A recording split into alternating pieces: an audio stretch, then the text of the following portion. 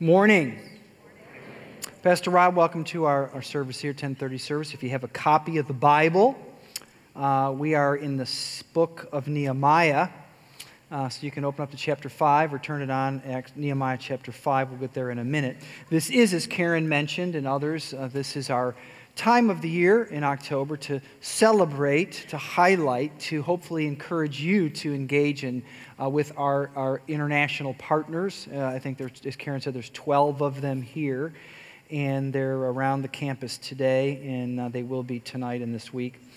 And we are back in the book of Nehemiah, but it's a message titled Sacrifice and Mission, one that will acknowledge the importance of mission, theirs and ours. So follow along if you have a copy. We'll get there in just a minute. Nehemiah 5. If you didn't get one of these, here we are on our fourth week of this series. I want to encourage you to do that. You can still grab one on the way out. I think on both sides there's racks. This is a full, we don't always do this, but all of the studies in this 8-week series with sermon outlines and small group guides, some other resources. I want you to be doing that with groups, small groups, individually, men and women groups that are happening over the course of these weeks. Please join us. Some of you may know, because I've said this many times, that I served, speaking of missions, for 1 year as a missionary around the turn of the century, 21st century. It's interesting to say that now, around the year 2000, in the former Yugoslavia. Some of us don't even know what that means, but South Central Europe, a series of countries that used to be called Yugoslavia. And it was one of the most challenging experiences of my life, I would say, that year that I served as a short-term missionary. But it was also one of the most fulfilling experiences. I was thinking about it this week, and I thought to myself, although I'd already been in ministry, gone to seminary, was a pastor for 5 years before I went there, I kind of look back now and say that was really where I kind of think I had my calling to ministry confirmed, was actually when I was already in the ministry in that place. It was very, very challenging, so many challenges, also very fulfilling. One of the challenges that really comes to mind as I think about it is actually kind of a challenging story. It doesn't put a smile on my face, but it's relevant to this message this morning. And it was right near the end. I'd been there for a year, and some of you may remember this. There was a series of wars. Ethnic cleansing was a term popularized in that season of wars in the late 90s, early 2000s. And I was there doing work with a Christian NGO, non-governmental organization, that was helping homes, schools, clothes, buildings, houses, all in the name of Jesus in a challenging environment for many reasons, Muslim country. But near the end of that, I had an experience that really sobered me and challenged me, perhaps more than any other I had the whole year. We were finishing up this closing down this program after we'd run it for almost a year. Every morning we would gather together, and it was 2 or 3 or 4 of my missionary partner friends, and then about a dozen other leaders that we'd hired from the community that were, had become almost like a family. And they were, members of the community. They were Muslim background, not Christians, but they were part of our family and part of the work that we did. They were employees of this small mission. And every morning we would get together, the same thing, have a little something to drink, and we would talk over the day. What's our sort of, plan for the day to distribute food or clothes or whatever the case may be. We might have a small prayer, and then we would move on. But this one day, it was just before we closed the program, one of the guys before it started who I knew came up to me and said, I want to talk to me. And he said, listen, it's been great. This has been an amazing thing for me and my family, and really appreciated all that you've done, but I have to be honest with you. And tell you something that's hard for me to say. And I said, what? And he said, over the course of this year, some of us, not himself, who have been working with you, delivering food, clothes, stoves, building roofs, he said, some of us have been stealing from you and from our warehouse all year long. And it's burdened me. He had not done it, but he said, I just want you to know about it. And I'll tell you, it's hard for me to tell you the emotions that I felt. Certainly I had a sense of anger. at that. I had a deep sense of disappointment, even some shame and humiliation in a sense, because I thought to myself, wow, this is what I've been doing. I poured my life into this, and I had all this sense that over all these many obstacles out there that we would face every single day in doing this work, external obstacles, never did I dream that this kind of thing was going on. And it really sobered me, and it made me even feel like, the whole thing had been for naught. Well, Nehemiah is having one of those moments. And if you've been following us along in this study, for the first 4 chapters, we're at the halftime. It's sort of halftime in this project. It mentioned it in chapter 4. Half the wall was built. In most of the first 3 chapters, they're looking at, all the different external enemies, whether that's money, whether that's time, whether that's actual threats. We talked about this last week. But sometimes those external enemies can actually buoy and strengthen you as a family, as a church, as a organization, because the opposition strengthens you together. But sometimes when the proposition, or the problem comes from within, well, it's a different story, and that's what happens here. In Nehemiah 5, the walls recede just for 1 chapter from view, and it's the structure of the community that's thrown in sharp relief, and it's the community actually that is at risk. As we prepare and talk about the REACH initiative to reach a new generation of Browncroft, we will have external opposition. I talked about it a little bit last week. But we'll also have the internal kind also. The kind that comes from within our own ranks, the kind that comes from within our own hearts. And that's what I want to talk about this morning. First point in this message, if you have a copy of the Bible, is unity is essential for success in the mission. And we'll see that in these verses. Nehemiah 5. Follow along as I read. 1 through 9 of Nehemiah 5. Now the men and their wives raised a great outcry against their fellow Jews. Some were saying, "We and our sons and daughters are numerous. In order for us to eat and stay alive, we must get grain." Others were saying, "We are mortgaging our fields, our vineyards, and our homes to get grain during the famine." There's apparently a famine going on. Still others were saying, "We have had to borrow money and pay the king's tax," remember they're under Persian rule, "on our fields and vineyards." Now it gets a little bit more personal. "Although we are of the same flesh and blood as our fellow Jews, and though our children are as good as theirs, yet we have to subject our sons and daughters to slavery." The poor, pointing a finger at the rich, this is within the Jewish community, that they were not being so helpful in this crisis that they were all having. "Yet we have to subject our sons and daughters to slavery," that is slave labor. They had to farm out some of their kids to stay alive. "Some of our daughters have already been enslaved, but we are powerless because our fields and our vineyards belong to others," in this case, other Jews. "When I heard their outcry," apparently Nehemiah didn't know this, and these charges, I was very angry. "I pondered them in my mind and then accused the nobles and the officials." Let's call them the rich folks. "I told them, 'You are charging your own people interest.' So I called together a large meeting to deal with them and said, 'As far as possible, we have bought back our fellow Jews who were sold to the Gentiles.'" Before this time, Jews were slaves for some of the Persians in the region. "Now you are selling your own people, only for them to be sold back to us." They kept quiet because they could find nothing to say. So I continued, "What you are doing is not right. Shouldn't you walk in fear of our God to avoid the reproach of our Gentile enemies," the people outside the wall that they were building? Now, half the wall was built. I mentioned that in chapter 4. But what Nehemiah is realizing, right? When he says he's angry, I'm going to take that to say he didn't know this practice was going on, right? It was kind of a, shock to his system.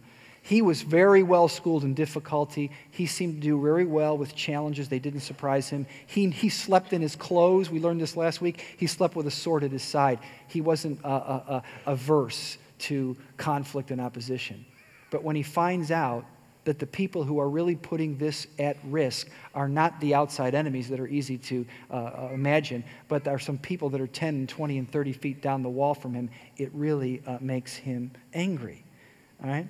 The rich, as it turns out, or at least the nobles and the officials, were charging interest to the poor on some of their loans. Now, let me say a couple things before we throw the rich under the bus. Number one, what they were doing, we'll see this in a minute, even Nehemiah lent out food and grain to others, was not uncommon, right? It wasn't uncommon in the first century any more than it is today for people to not only to lend currency, but to lend other forms of means, property, and to take surety, collateral. It was not unusual. Number two, it was not unusual even to charge interest.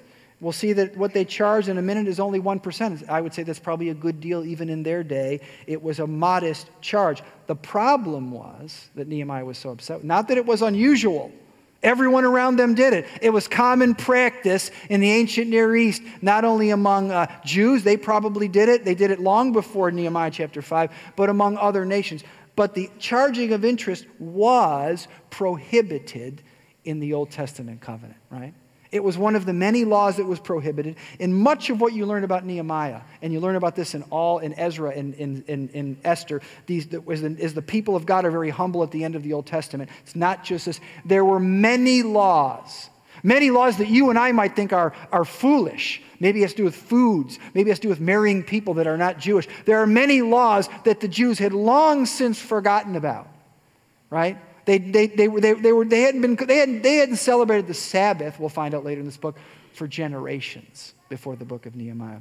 But this law was one of them. It was not unusual, so much so, it was so a part of everyday life that these people who are being called on the carpet here, they weren't naysayers, they weren't mercenaries, they weren't, people out there trying to make money. They were people that were 10 and 20, they were part of this project. They did not even appreciate that this practice they'd probably been doing for years was actually putting this project at risk. But I want to say something about this law that's in the Old Testament, buried there in the book of Leviticus and Deuteronomy, that says you can loan stuff to your fellow Jews, loan them money, loan them clothes, loan them property, but don't charge them interest. It wasn't done because it was an evil thing to charge interest. It was done because it was an opportunity out there where the real testimony is lived, out where the real gospel is preached, right? The people that we want to reach in this community, guess what? They're not in the service today. They're not church-going people. And the real place where you and I can preach the gospel, that is live out our faith in everyday ways, is where you live. It's how you conduct business. It's how you manage your family. It's how you manage your relationships in school. It's how you do life. That's where the gospel is preached. In the gospel, the Old Testament had a number of laws that seem foolish to us, but they were all about demonstrating and preaching the gospel in everyday ways. And one of those was that when Jewish people, which was very common to loan money, to loan clothes, to loan out vineyards, when they did that in the Old Testament covenant, said, listen, when you're dealing with your other fellow brothers and sisters in the faith community, I want you to take a personal hit. You could charge interest. It's very appropriate, but I want you never to charge interest, because when you don't do that, the people around you recognize that, and it says something about the character and the quality of the God that you serve. That's why they did it, okay? That's why they did it. That's what they were called to do. And so what Nehemiah does is this. He's angry because he realizes, good night, I've sacrificed, these people are sacrificing, this thing is so tenuous, we got all kinds of enemies, we're just barely making it. Literally, they're sleeping in their clothes, you saw this last week, and they're sleeping with a firearm at their side, right? They're taking it seriously, and he wakes up and he says, even my own people are causing a problem. But what does he do? Great leader. Verse 6. He doesn't just go off in anger, right? What I might do or you might do. He doesn't just, say, I'm the king. Oh, sorry about that. All right. I'm the king and I'm the governor and I can do what I want to do, right? I can just kill a fly anytime I want. No, but I'm the king, right? He decides that he does this. Great leadership demonstrated here. He says, I pondered these things in my mind. In other words, I'm going to take a minute. I'm going to get cool-headed about this. And I decided, verse 7, to call together a large meeting. Now, why does he do that? It's very important. What does he do in that? He says this, I have the power. I can just go ahead and say to these guys, I'm the governor. I'm going to take you aside privately, the nobles and the officials, and say, listen, what you're doing is not right. You're hurting this program. I order you right now to return that interest and get right. He could have done that. But here's what would happen if he would have done that. I'm sure they would have complied, because they comply anyway. We'll see this in a minute. But it wouldn't necessarily have brought this community together, right? Have you ever been in a room, maybe in a business or in a church, and you're in the same room, you're on the same team, you're in the same class, you're in the same pew, you're doing something together, but your hearts are not united. In fact, if it wasn't for this team that you sit on, or this church that you're a part of, or this small group, you wouldn't want anything to do with this person. You wouldn't choose to be near them, right? That happens a lot. But that's not, you're never going to accomplish anything great for God if there isn't true unity. So Nehemiah says, listen, I'm not going to do this in a public meeting, a private meeting. I'm going to call together a large meeting, and I'm going to do two things. Verse 9. I'm going to say in front of everybody, everyone's a part of this. Number one, we need to live in the fear of God. This is not about me or my power as the governor. This isn't about my reputation. This is about God. And number two, very importantly, not only should we live in the fear of God, but we should avoid the reproach of our Gentile enemies. What does that mean? Saying, listen, don't you guys know what this is all about?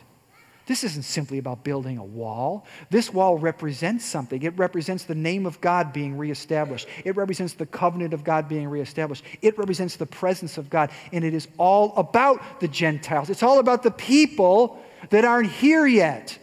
And everything that we are doing to reestablish worship in Israel, everything that we are doing, friends, here, trying to restart, re-excite, re-energize the mission of this church is about reaching people who aren't here.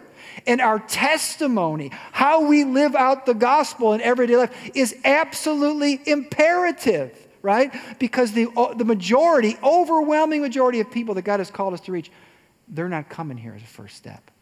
They're going to see it in how you live and how I live. And that's what Nehemiah says is at stake here. Let me just read one verse, New Testament, 1 Corinthians 12, one of the most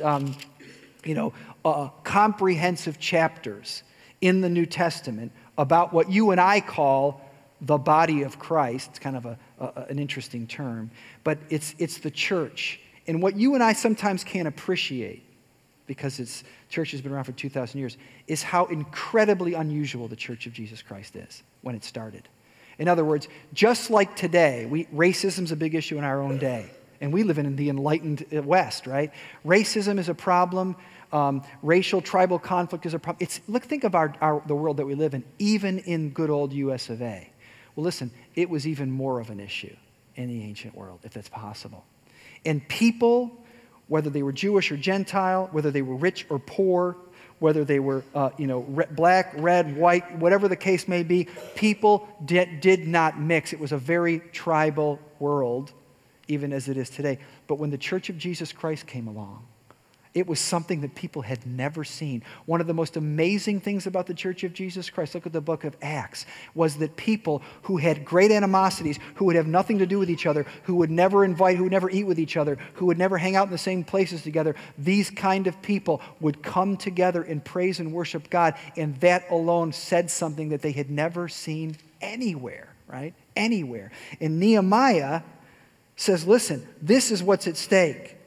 This is what's at stake. And Paul says these words when he's trying to explain this community called the body of Christ. Saying, listen, if one part suffers, 1 Corinthians 12:26, every part suffers with it. Now this is radical theology.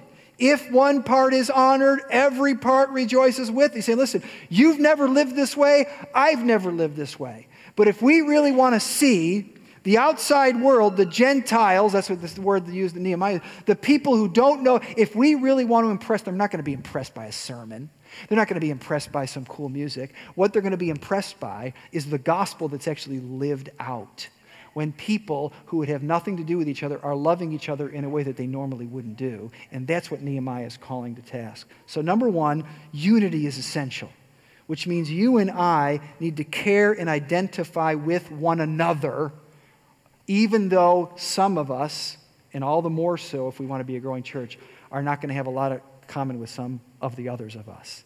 It's when we decide to do that, I'm looking at Gary, including our deaf community, right? Or all kinds of community. We need to love one another, Jesus said. By this will people know that you are my disciples, right? Number 2, heart of this message, a greater sacrifice will be required by us all. This is really the heart of this passage. And this is why Nehemiah is such a great leader. Verse 10. Look what he does. I pondered, I thought about it. Now what am I going to do about it? I and my brothers and my men are also lending the people money and grain. Nehemiah was lending. I don't think he was charging interest. He wouldn't have been so angry about it. But he was lending. It's not illegal. But let us stop charging interest. Give back to them immediately their fields, their vineyards, their olive groves, their houses, and also the interest you are charging them. 1% of the money, grain, new wine, and olive oil. Watch this. We will give it back, they said, and we will not demand anything more from them. We will do as you say. Then I summoned the priests. He wants to make it official. That's why he has a public meeting. And made the nobles and officials take an oath to do what they had promised. I also shook out the folds of my robe and said, in this way, may God shake out of their house and possessions anyone who does not keep this promise.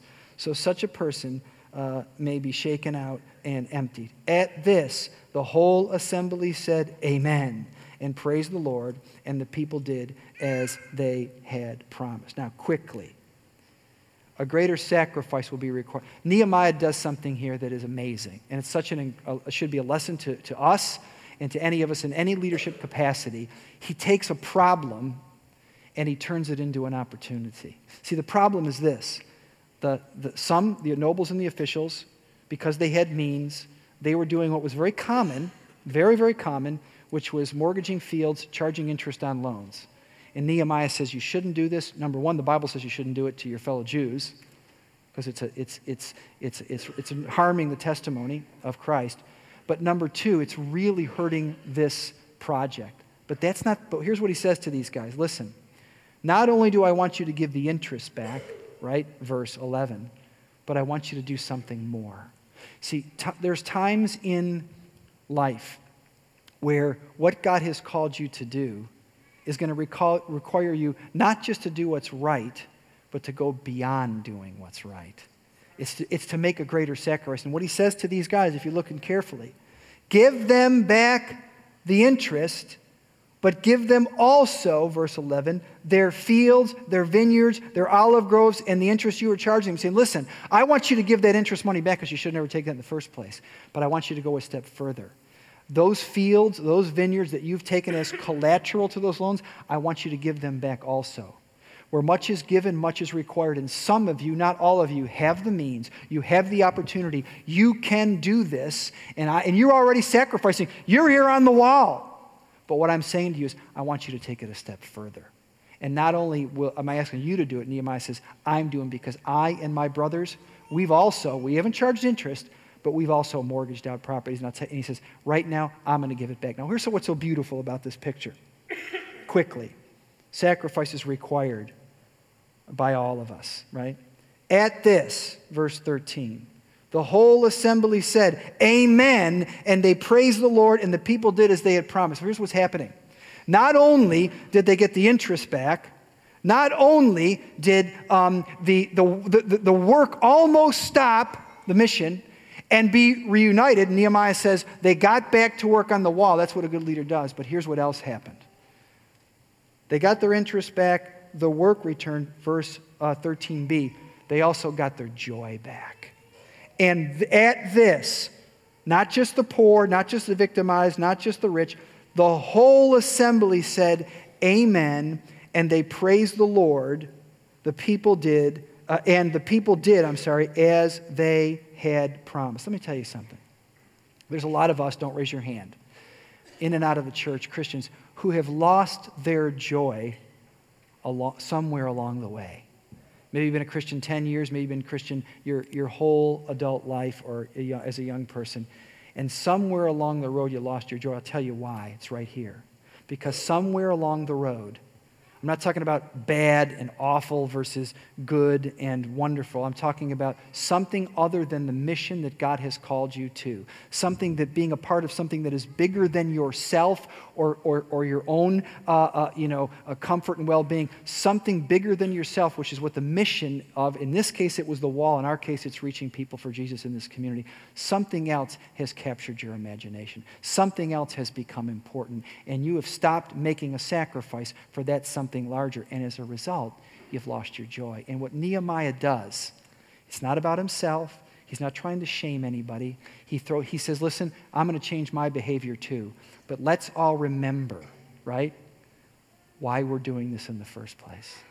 Do you not fear God, number one? And number two, let's remember the Gentiles that are out there, because it is the people out in the streets, it's the people where you work, it's the people where I work, it's the people in our community who are great people, many of them, but they do not know the forgiveness and the grace of Jesus that you and I know, that we take for granted. And the only way they're going to know it is when you and I start living our lives differently. And when you get involved in that, when you and I begin to make sacrifices, small and medium and large, let me tell you something, your joy will come back and God will do something amazing in the life of this church. That's what Nehemiah is doing. Quickly, very quick story. Illustrate this, how it's going on all over the world, even with our missionaries. Dave and Kathy Hicks, they were in this video. They're hanging out in married life. You can go say hello to them this week or today. They've been in and out of India since the early 70s. Their son and daughter-in-law have been doing it for the last 15 or 20 years as well. But they've been kicked out a few times. And most recently, they were in Nepal just this summer. And this summer, they were in Nepal, and they're working with church planters throughout that region in South Asia. And all those floods happened. Some of you may remember. There's been so many crises in 2017, it's hard to remember. But some of the biggest floods happened in northern India, Bangladesh, Nepal, and that area of the northern continent of India. And millions of people, August of 2017, some of you may remember, were displaced. Over 18,000 primary schools were closed. Over almost 2 million students, it's just one crisis, never went back to school after late August of 2017, and probably still haven't been back to school because of these floods. 1,200 people were killed.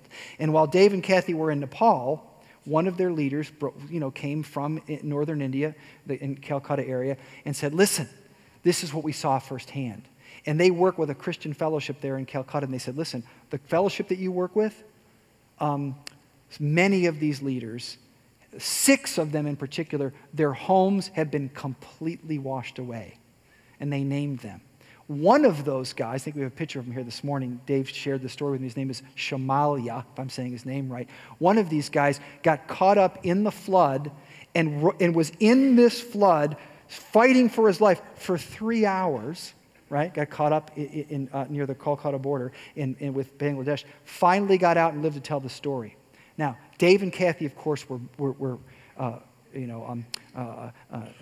activated to try to raise some money.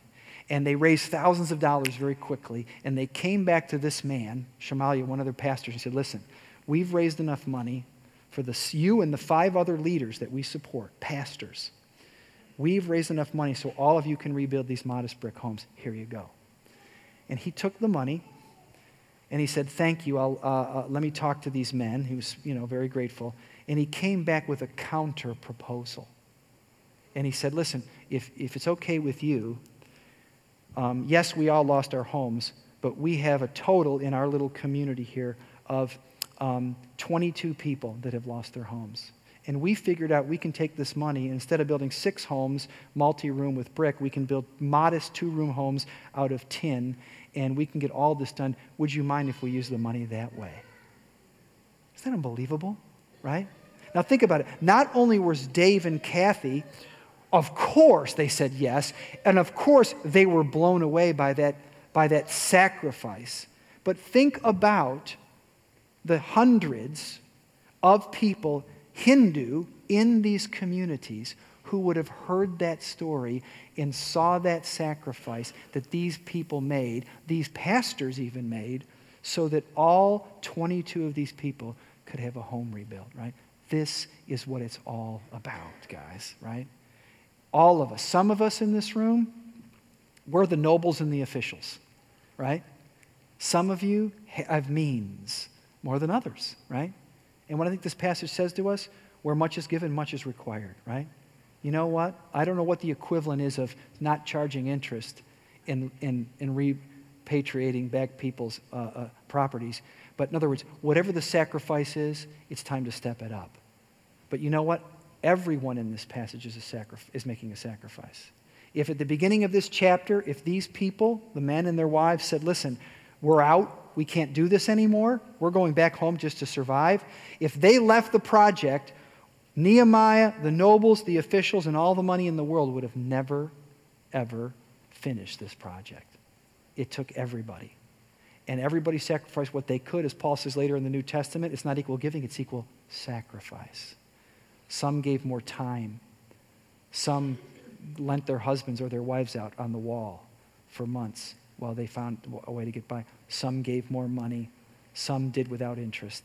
But all were called to a greater sacrifice. And it's only when we start really cutting down to the bone a little bit in our own lives and demonstrating that where we live, right, that we're going to be able to, God's going to see, we're going to see people attracted to the gospel in the way that it was meant to be. Unity is essential for the success of the mission. Greater sacrifice will be required by all. Lastly, we need to choose to live out of reverence for God. So look how this passage ends, verse 14. Again, this is a history, right? He didn't write it while it was happening. But Nehemiah wants you to know something. He's given you a testimony under the inspiration of the Holy Spirit to say, listen, this situation, this sacrifice that I made and I asked everyone to make, it wasn't a one-off. It was a way of life. Moreover, from the 20th year of King Artaxerxes, when I was appointed to be their governor, right? Sort of a he's given you a quick overview. When I was appointed in the land of Judah until the 32nd year, 12 years. He's telling you something. This wasn't a one-off. Neither I nor my brothers ate the food allotted to the governor, right? Some things have never changed, right? Governor gets nice food. But the early governors, those preceding me, placed a heavy burden on the people, and they took 40 shekels of silver from them in addition to food and wine. Their assistants also lorded it over the people. It's not unusual. It's common. It's normal. But out of reverence for God, I did not act like that. Instead, watch this, I devoted myself to the work on the wall, right? That's what it's really all about. It's about unity. It's about making sacrifices. It's saying, listen, it's the most important thing, right, is I'm going to live out of reverence to God. I'm going to live out of the audience of one. I serve God in serving God in this community meant serving his larger purposes. They were given a very simple task. It was to build the wall, but it wasn't simply a capital project. The capital project represented the reinstitution, the recommitment, the revival of the name of God in this community. That's what it represented. And he said, listen, I'll tell you my number one worry, Nehemiah says, verse 9, he says, it's what the outside world thinks about the integrity of our faith. That's what's most important. And I'm saying to you, not just me, not just rich people, I'm saying to everybody in this large meeting, we all need to do whatever it takes to make sure that this mission is successful. But what I love about this, what's so encouraging to me, I think it's end of verse 13, says, listen, and the whole community said, amen. Thank you for resetting our hearts and resetting our priorities for what really matters. Because what really matters is that I'm serving wherever my role is in the community where God wants me to be. Okay? I'm way over time, but I want to read something I hope is inspiring when we're done.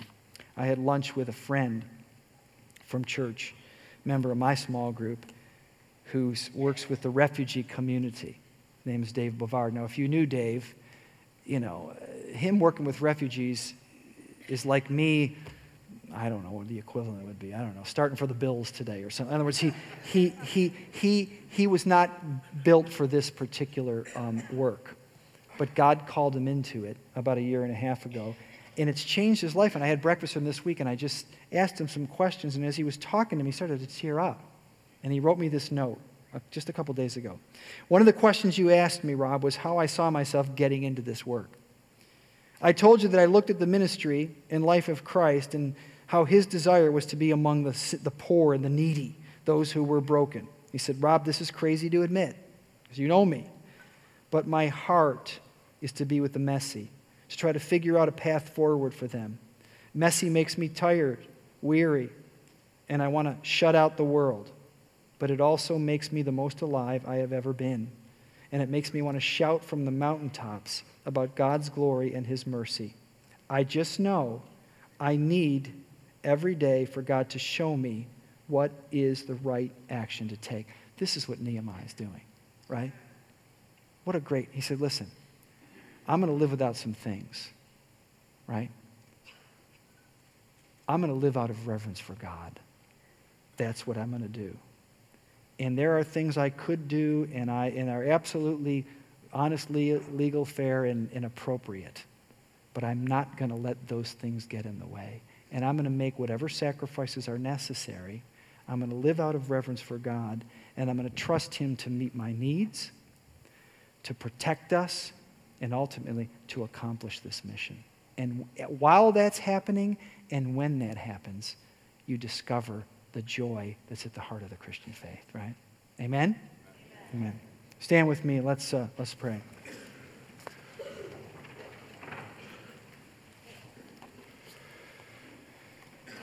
Let me remind you, just again, as Karen said, we got a lot to do right here in our own backyard. But we can learn from the men and women who are frankly just like us, which you'll discover, who serve in different parts of either this city or around the world, like India. And I hope you'll take some time, right? If you want to go on a short-term trip, Tuesday night there's a gathering. It's one of many things. I'd encourage it, nudge you. Saturday, if you want to see the world come to you, Karen mentioned it. We have a ministry. We partner with the Rochester International Academy, which is, you may not even know it's there, right? It's the invisible world hidden in plain sight. It's the mission field hidden in plain sight that is the global mission field. 450 students from, I don't even know how many countries. I've been there just a few times. All over the world are there. The stories that you see on the newspaper, they're right here in the old Jefferson, I think, or whatever, high school down there on the west side. If you want to be a part of seeing some of them for a day, Saturday, there's an opportunity to serve and just hang out for a couple hours and serve this community. Let's pray.